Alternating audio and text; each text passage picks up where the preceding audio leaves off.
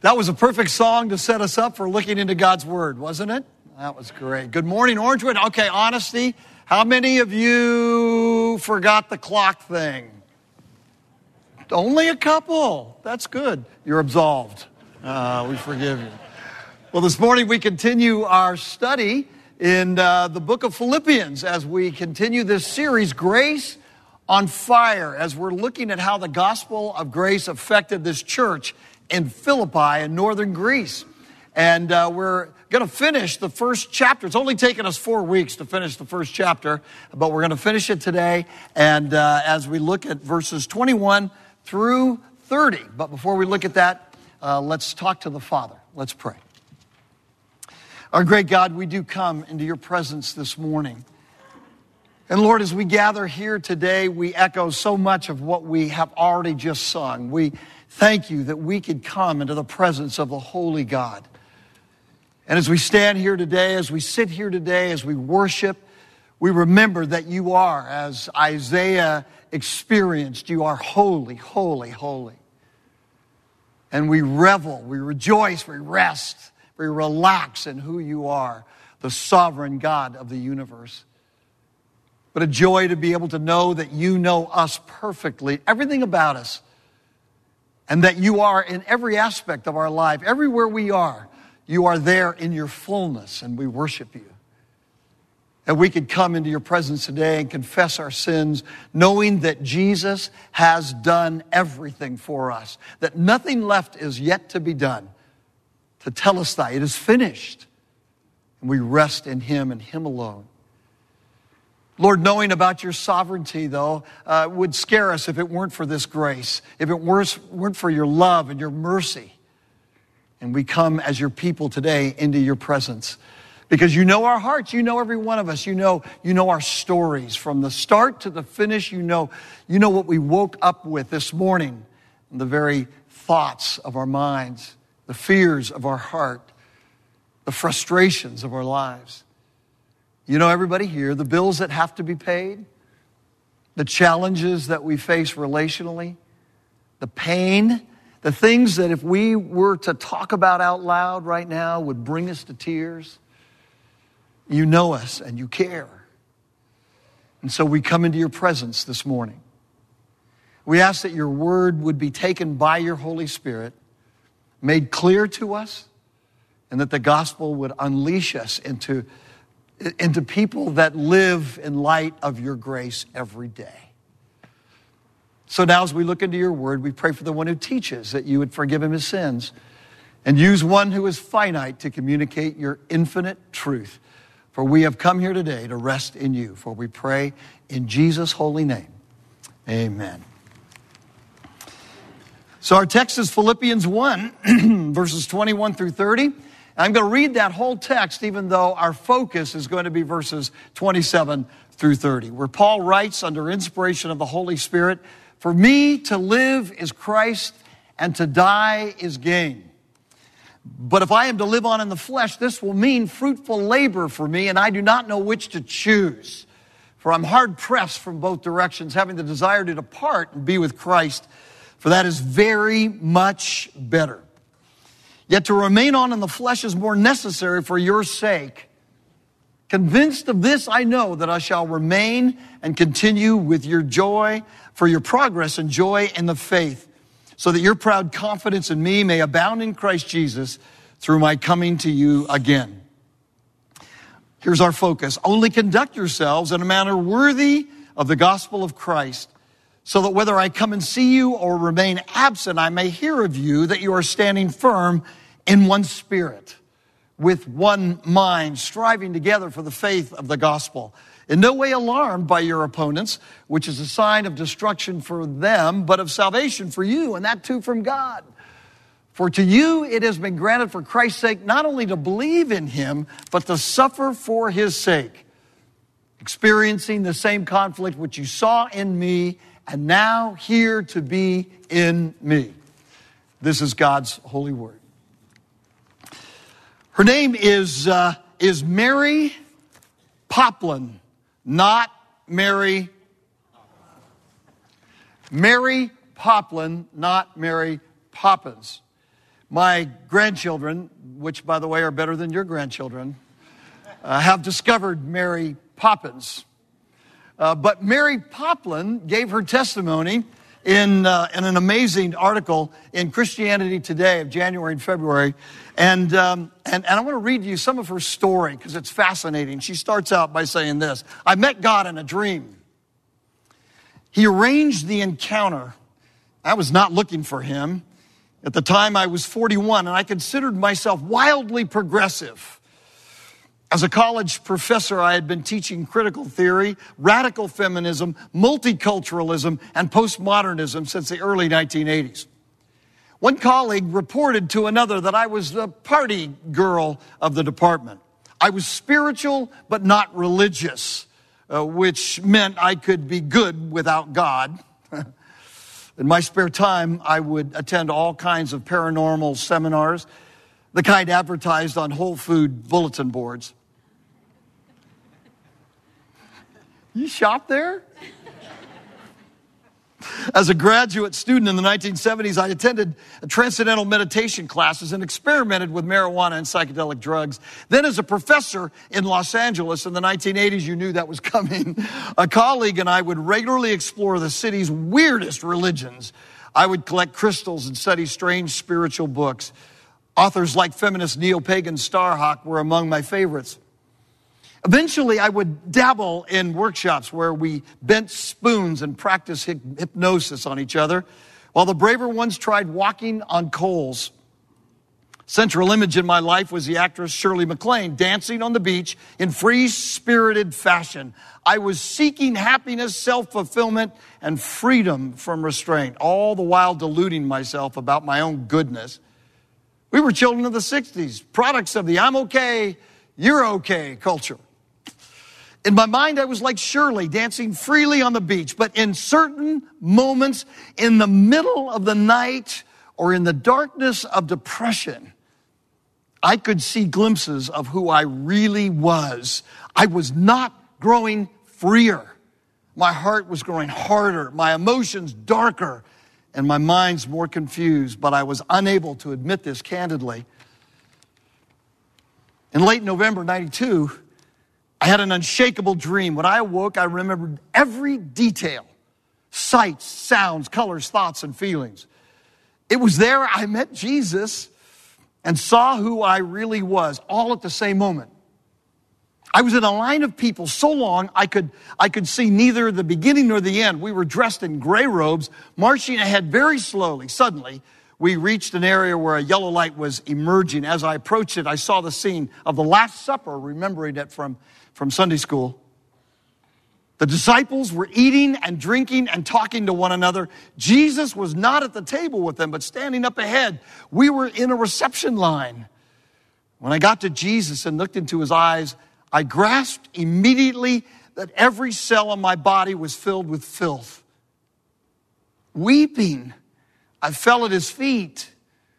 But when he reached over and touched my shoulders, I suddenly felt perfect peace. Wow. I can't read more of that without weeping myself. I read it out loud to myself again this week and wept in my office. That was Mary's story, and that was Paul's story, and surely that was many of your stories. Because God in his grace brings us to the end of ourselves. He gives us by his Spirit that ability to look deep in our own hearts and to understand that we do not have what it takes to fulfill the law, to be perfect in the presence of a perfect God. We hear the gospel, we see Jesus. I believe this because I've sat with Muslims in England who have told stories of Jesus appearing to them. And then when Jesus appears, he transforms us. Her spiritual journey began there, but he, the Lord, used so many different people to help Mary move further along in her walk with Christ. She struggled with forgiveness. After embracing Christ, she struggled with the guilt over watching pornography so much. She no longer had a taste for it, but she felt guilt. Could I really be forgiven for all that. There are 2 abortions. Could I really be forgiven? And it was God's people who helped her understand that the grace of God was real in Christ, that Jesus had done it all. And that was Paul's experience. And last week, as we started this passage in Philippians, we see that what happened is we saw what grace does in a life. Grace becomes a fire that burns and begins to transform everything, doesn't it? It sets us aflame in a good way. It transforms us. Mary was transformed. She was still transforming. And today, this day, she's no longer teaching what she used to teach. Aren't you glad? She knows Jesus. And our journey continues. And last week, we asked the question, as Paul was asking, what do I do with my life? Paul was struggling with, if I get out of prison, and he was in prison chained to a Roman soldier, he's asked the question, what do I do if I live? What do I do with my life? And we saw that he said, for me to live is Christ, to die is gain. And if I am to live on, this will mean fruitful labor for me. That's what it does. For the individual who comes to faith in Christ, it means a whole life transformation. Even if you face the deepest, darkest moments of existence. Paul was in prison. He thought his head would roll, but the perspective he had was powerful. Only grace can do that. And so in verses 21 through 26, we saw that the pronouns there were predominantly I and me, what grace did for Paul. Today, in verses 27 through 30, we're going to see that the pronouns are predominantly plural. You, yours, us. The body of Christ. What does grace do in an individual? Well, we see what it did in Mary's life, in Paul's life, in your life, in my life. What does it do in a church, in a body, as we gather together? We want to see that, and it's going to unfold here because as there was fruitful labor in Paul's life, there are fruitful outcomes for the body of Christ in a powerful way. And there's 3 of them, standing firm, striving together, suffering fearlessly. Let's look at them together. These powerful, fruitful outcomes for the body, the church, because of grace. First of all, Paul says that I want to see that you are standing firm. Verse 27a, he says, only conduct yourselves in a manner worthy of the gospel, so that whether I come and see you or remain absent, I may hear of you that you're standing firm. I love that phrase, only conduct yourself. Only conduct yourselves in the plural. In the literal of the original language, it's interesting that verse can be translated this way: live as a citizen. Live as a citizen. Now you remember I told you Paul was writing to a church in Philippi in northern Greece, right? And they should have been speaking Greek, but they weren't, because Philippi was a Roman, what, does anybody remember? Colony, right. Do you want to know the actual long title of the colony of Philippi? Say yes. Thank you. I'm going to give it to you anyway. You knew that, so here it is.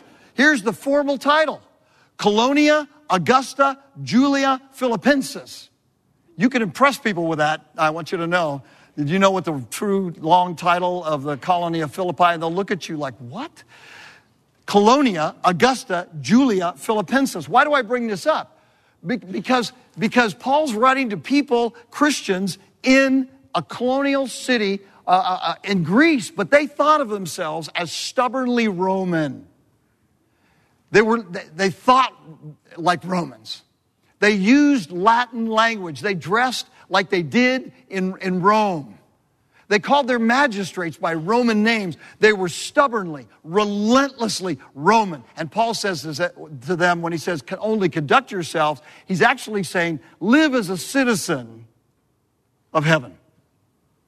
Live as a citizen not of Rome, not of America, but of heaven.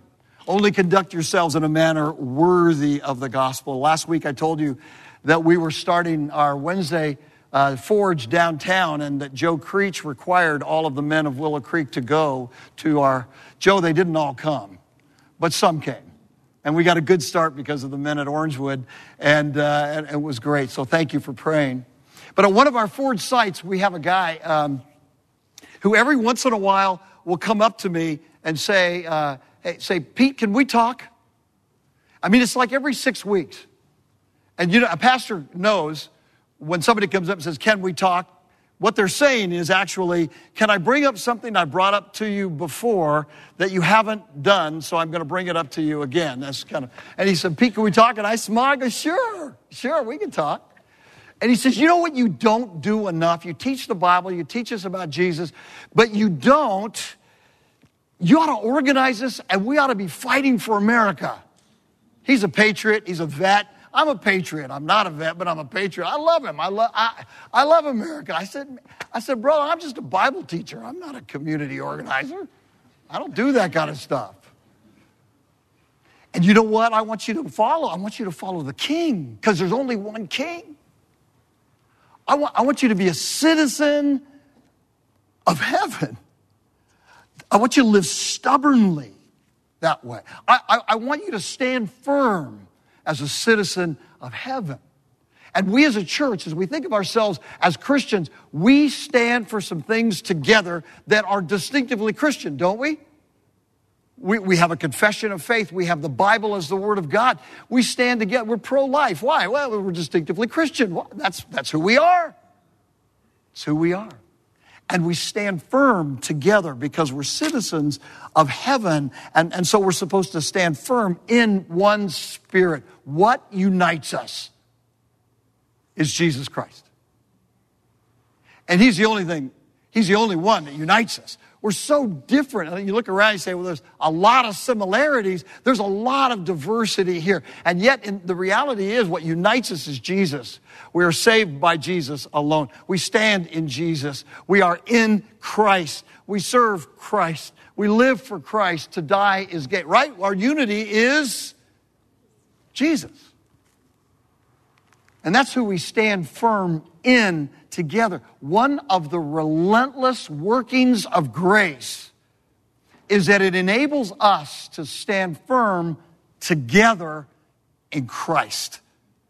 I remember a sermon years ago when I was in college in Southern California, where I was born and raised. Norm Geisler came and preached a sermon in our church called, What's the Bible All About? It was the longest sermon I ever heard. Because he was starting from Genesis and walked his way through Revelation. I'm saying, really?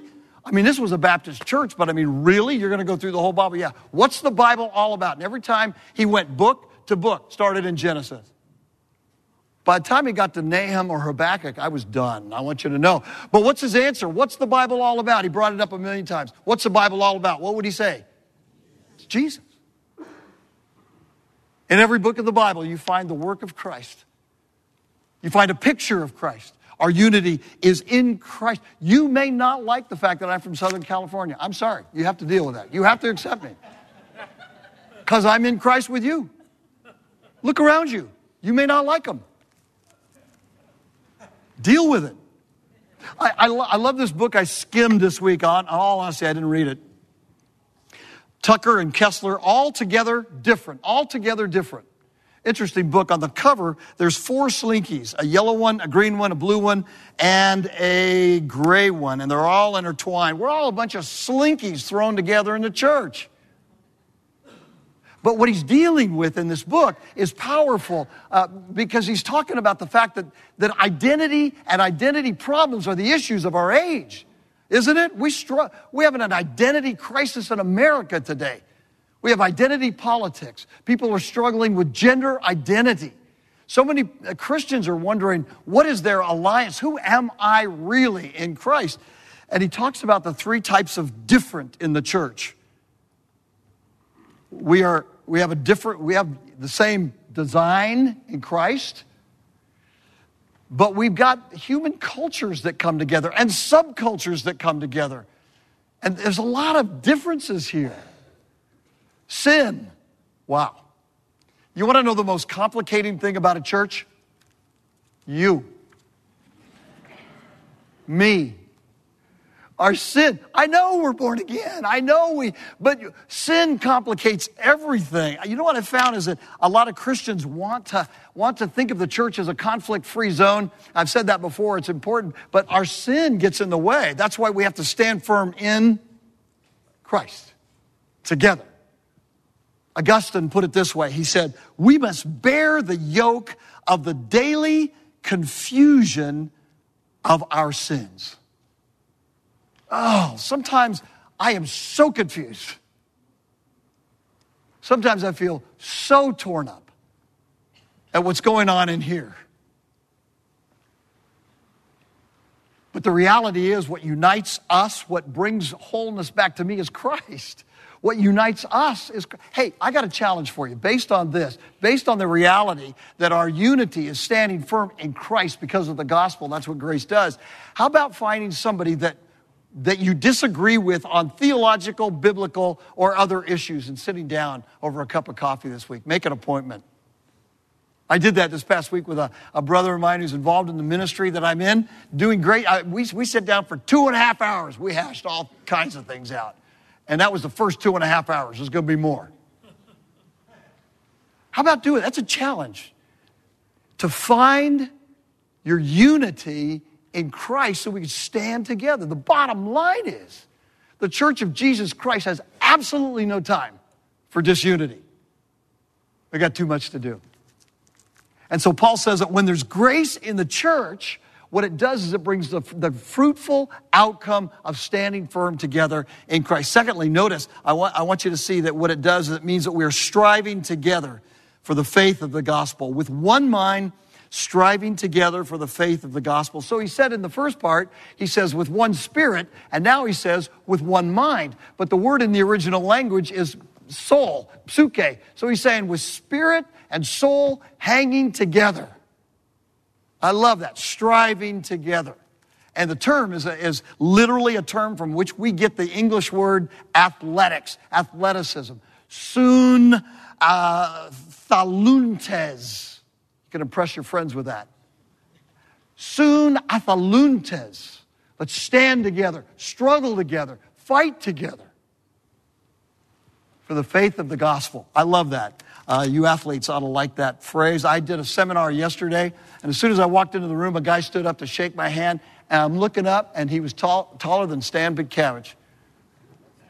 I go, you are 6, he said, 7 feet. I took a picture with him, former basketball player, Stan knows him. I felt like a 3-year-old standing next to this guy. I love being around athletes, but the reality is the church is a team.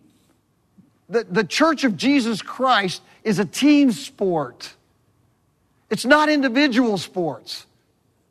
We got to hang together. We got to strive together. We got to agonize together. We got to work together. Why? For the advancement of Christ's kingdom. That's the purpose of this church.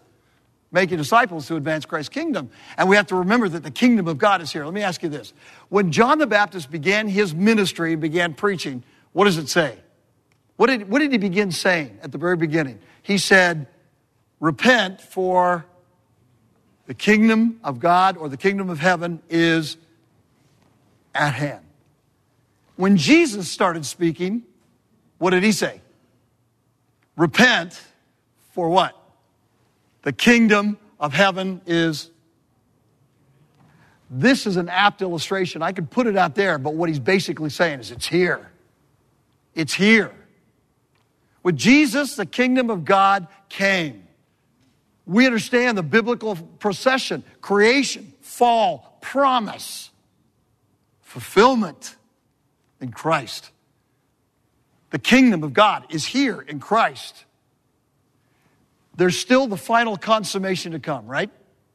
And so we live between the already and the not yet. The already of the fulfillment of the kingdom of God and the not yet of its fullness. But the kingdom is here. That's why we must stand firm together and why we must strive together for the faith of the gospel, because there's only one faith. There's only one nation that's going to win. It's the people of God. And that's what we get to be a part of. It's such a privilege. I love this call to strive together, because there was a problem in Philippi. I told you Philippi was a good church, right? But they had problems. If you go back to chapter 4, you find this, which we're not going to cover in depth later. Some of you are saying, good, you took too long on chapter 1 as it is. But we're not going to go into this in depth, but I want to read it to you right now. Philippians 4, verse 2. Paul writes, and this was read in church in Philippi. You ready? I urge Euodia and I urge Syntyche to live in harmony in the Lord. Indeed, true companion, probably the pastor of the church, indeed, true companion, I ask you to help these women who've shared my struggle in the cause of the gospel, together with Clement also and the rest of my fellow workers whose names are in the book of life. Help these two women. I would have died if that was my name. How about you? How about you? A couple of weeks ago after I left church, I was walking out to my car, and it was the Sunday that I had brought up Robert Drain's name a couple of times. Robert's a friend of mine. He's one of your elders. He said I could use his name if I wanted to. He said anything for Jesus. So I brought up his name, and then afterwards I was walking in my truck, and I was talking to a lady, a real sweet lady, and I said, what's your name? She goes, I'll tell you, but don't use it in church. I love that. Her name is, no, I'm not going to do that. I'm not going to do that. I love that. Christianity is a team sport. And that's why Paul didn't have time. These two ladies had helped him advance the gospel. Ladies, you are crucial. Guys, we're all crucial. As Benjamin Franklin said to the early leaders of our country, guys, if we don't hang together, surely we will hang separately. And we are past the day in America where we have most favored religious status. Christians just don't. We just don't. You know what's killing pastors in America today? Tom Rainer, the church growth expert, said, spiritual warfare, the surprising reality of pastoral leadership, it's harder than you guys know. You think we work one day a week. You're going to get the fever and die if you believe that. I want you to know. Our sense of inadequacy, critics and bullies, death by 1,000 cuts, loneliness. 5,000 pastors a month drop out of ministry in the United States. You know what's killing churches? Preferences. Everybody's got a preference. It's so hard to lead today. Pastors, elders, staffs it's so hard because everybody's got a preference. I prefer this way of doing communion. I prefer this music. I prefer this preaching. I prefer death by 1,000 cuts. It's still Lent, isn't it? I got a challenge. How about if you fast from your preferences?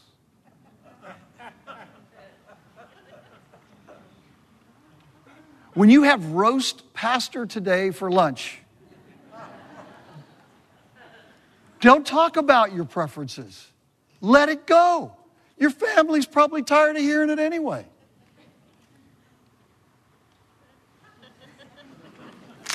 Just saying. Change the metaphor. Make a good meal of your sacred cows. Great steak, great hamburger. Nostalgia will kill us. Grace makes us and keeps us following Christ, who keep the main thing. Standing firm, striving together. Lastly, suffering fearlessly. Verses 28 through 30. This is powerful. In no way alarmed by your opponents, which is a sign of destruction for them, but of salvation for you. Paul is saying in these verses that are powerful verses. He says, Christians will have opposition. We always have, guys. We always have. We always will. And so Christianity has opposition. We don't need to be overly alarmed by them because we've always had it. And yet in America, as I've said, we've had a lot of favor for a lot of years. Done, passed, get over it, it's gone. You're a minority. There's some healing in that. Focus in that. We've won. The cross is empty, so is the tomb. I love the early phrase of the early church, that the blood of the martyrs was the seed of the church. The more Christians suffered, the more the church expanded. For every gladiator that saw a Christian killed, he said, why are they doing this? And they came to faith. If you suffer for Jesus, it's a good thing. It's a good thing. I used to get so paranoid about opposition. I kind of at a point in my life where I'm kind of enjoying it more. If we allow grace to energize us, we will get in the mix with the gospel. I remember years ago, maybe some of you were there, at the UCF Arena, Christopher Hitchens was debating Dinesh D'Souza in a debate. It was a gospel debate, and Christopher Hitchens, who wrote the Atheist Encyclopedia, I mean, he was making fun of us right and left all the time. It was great. Dinesh D'Souza, on the other hand, was trying to get him to stick to the facts. Let's talk about the facts of creation and of the gospel and of empty tomb. He couldn't do that. And the students there loved Christopher Hitchens. And every time he just stuck a knife in Christianity, they just roared, clapped, and laughed. And you know, you get up from something like that and you go, well, how did you feel about that? Well, that's the way it is. I expected it.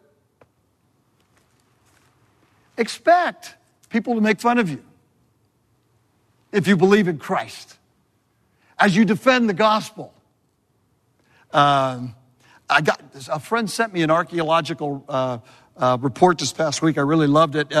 I like archaeology, and so he had sent this to me. He said, after having dug to a depth of 10 feet last year outside New York City, the scientists found traces of a copper cable that they figured dated back about 100 years, and they'd come to the conclusion that the ancestors in New York had a telephone network more than 100 years ago.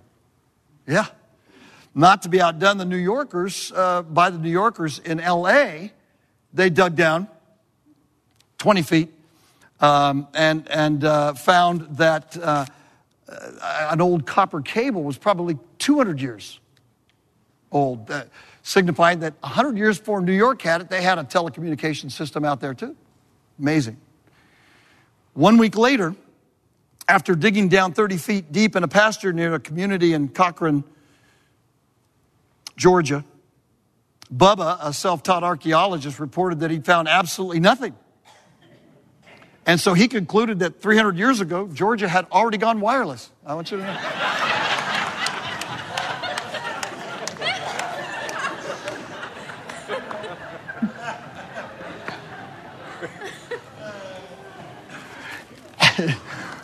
We make up facts.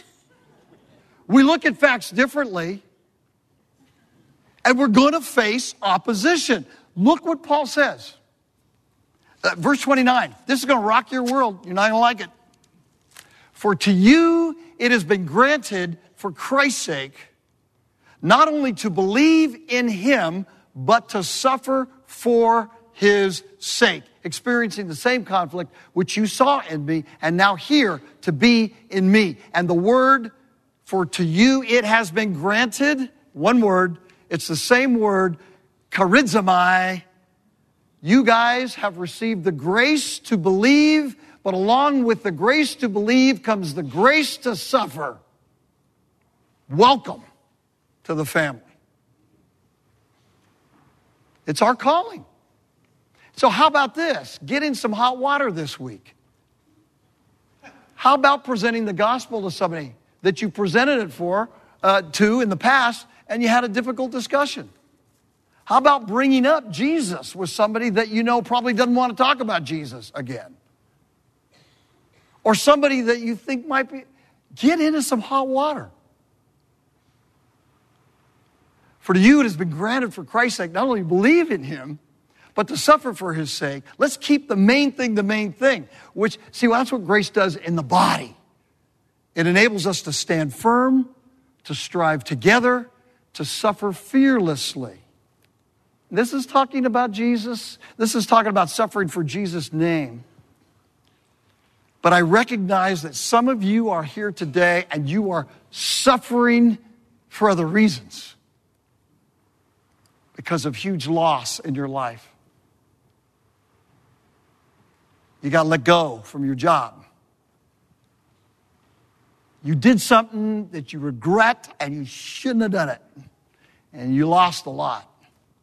You're suffering. We suffer in this world, and the gospel gives us the ability. It's a fire. If we will allow the truth of God's unmerited favor in our lives in Christ to sink down in our hearts, to let it keep burning in us, it'll keep us united, even if we suffer. It'll keep us moving forward as a church, as a people, connected, together. So get in trouble. What do you do with your life? Paul said, fruitful labor. What do we do with our life together? Fruitful outcomes. Even with fear.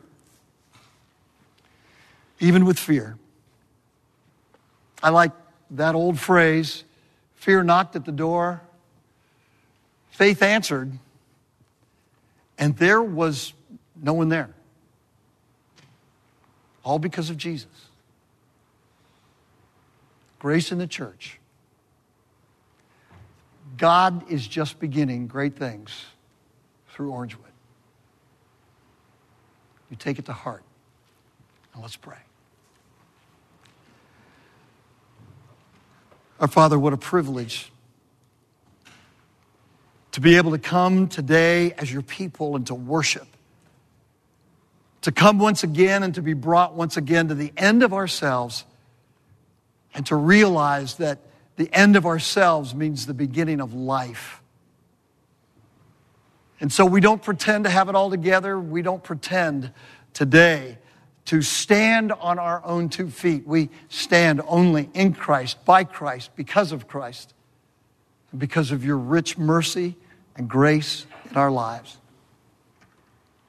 And Lord, as we head out of here this week, we pray that you would be honored and glorified and comfort the suffering hearts and unleash us as a church in your community. For we pray these things in Jesus' holy name. Amen.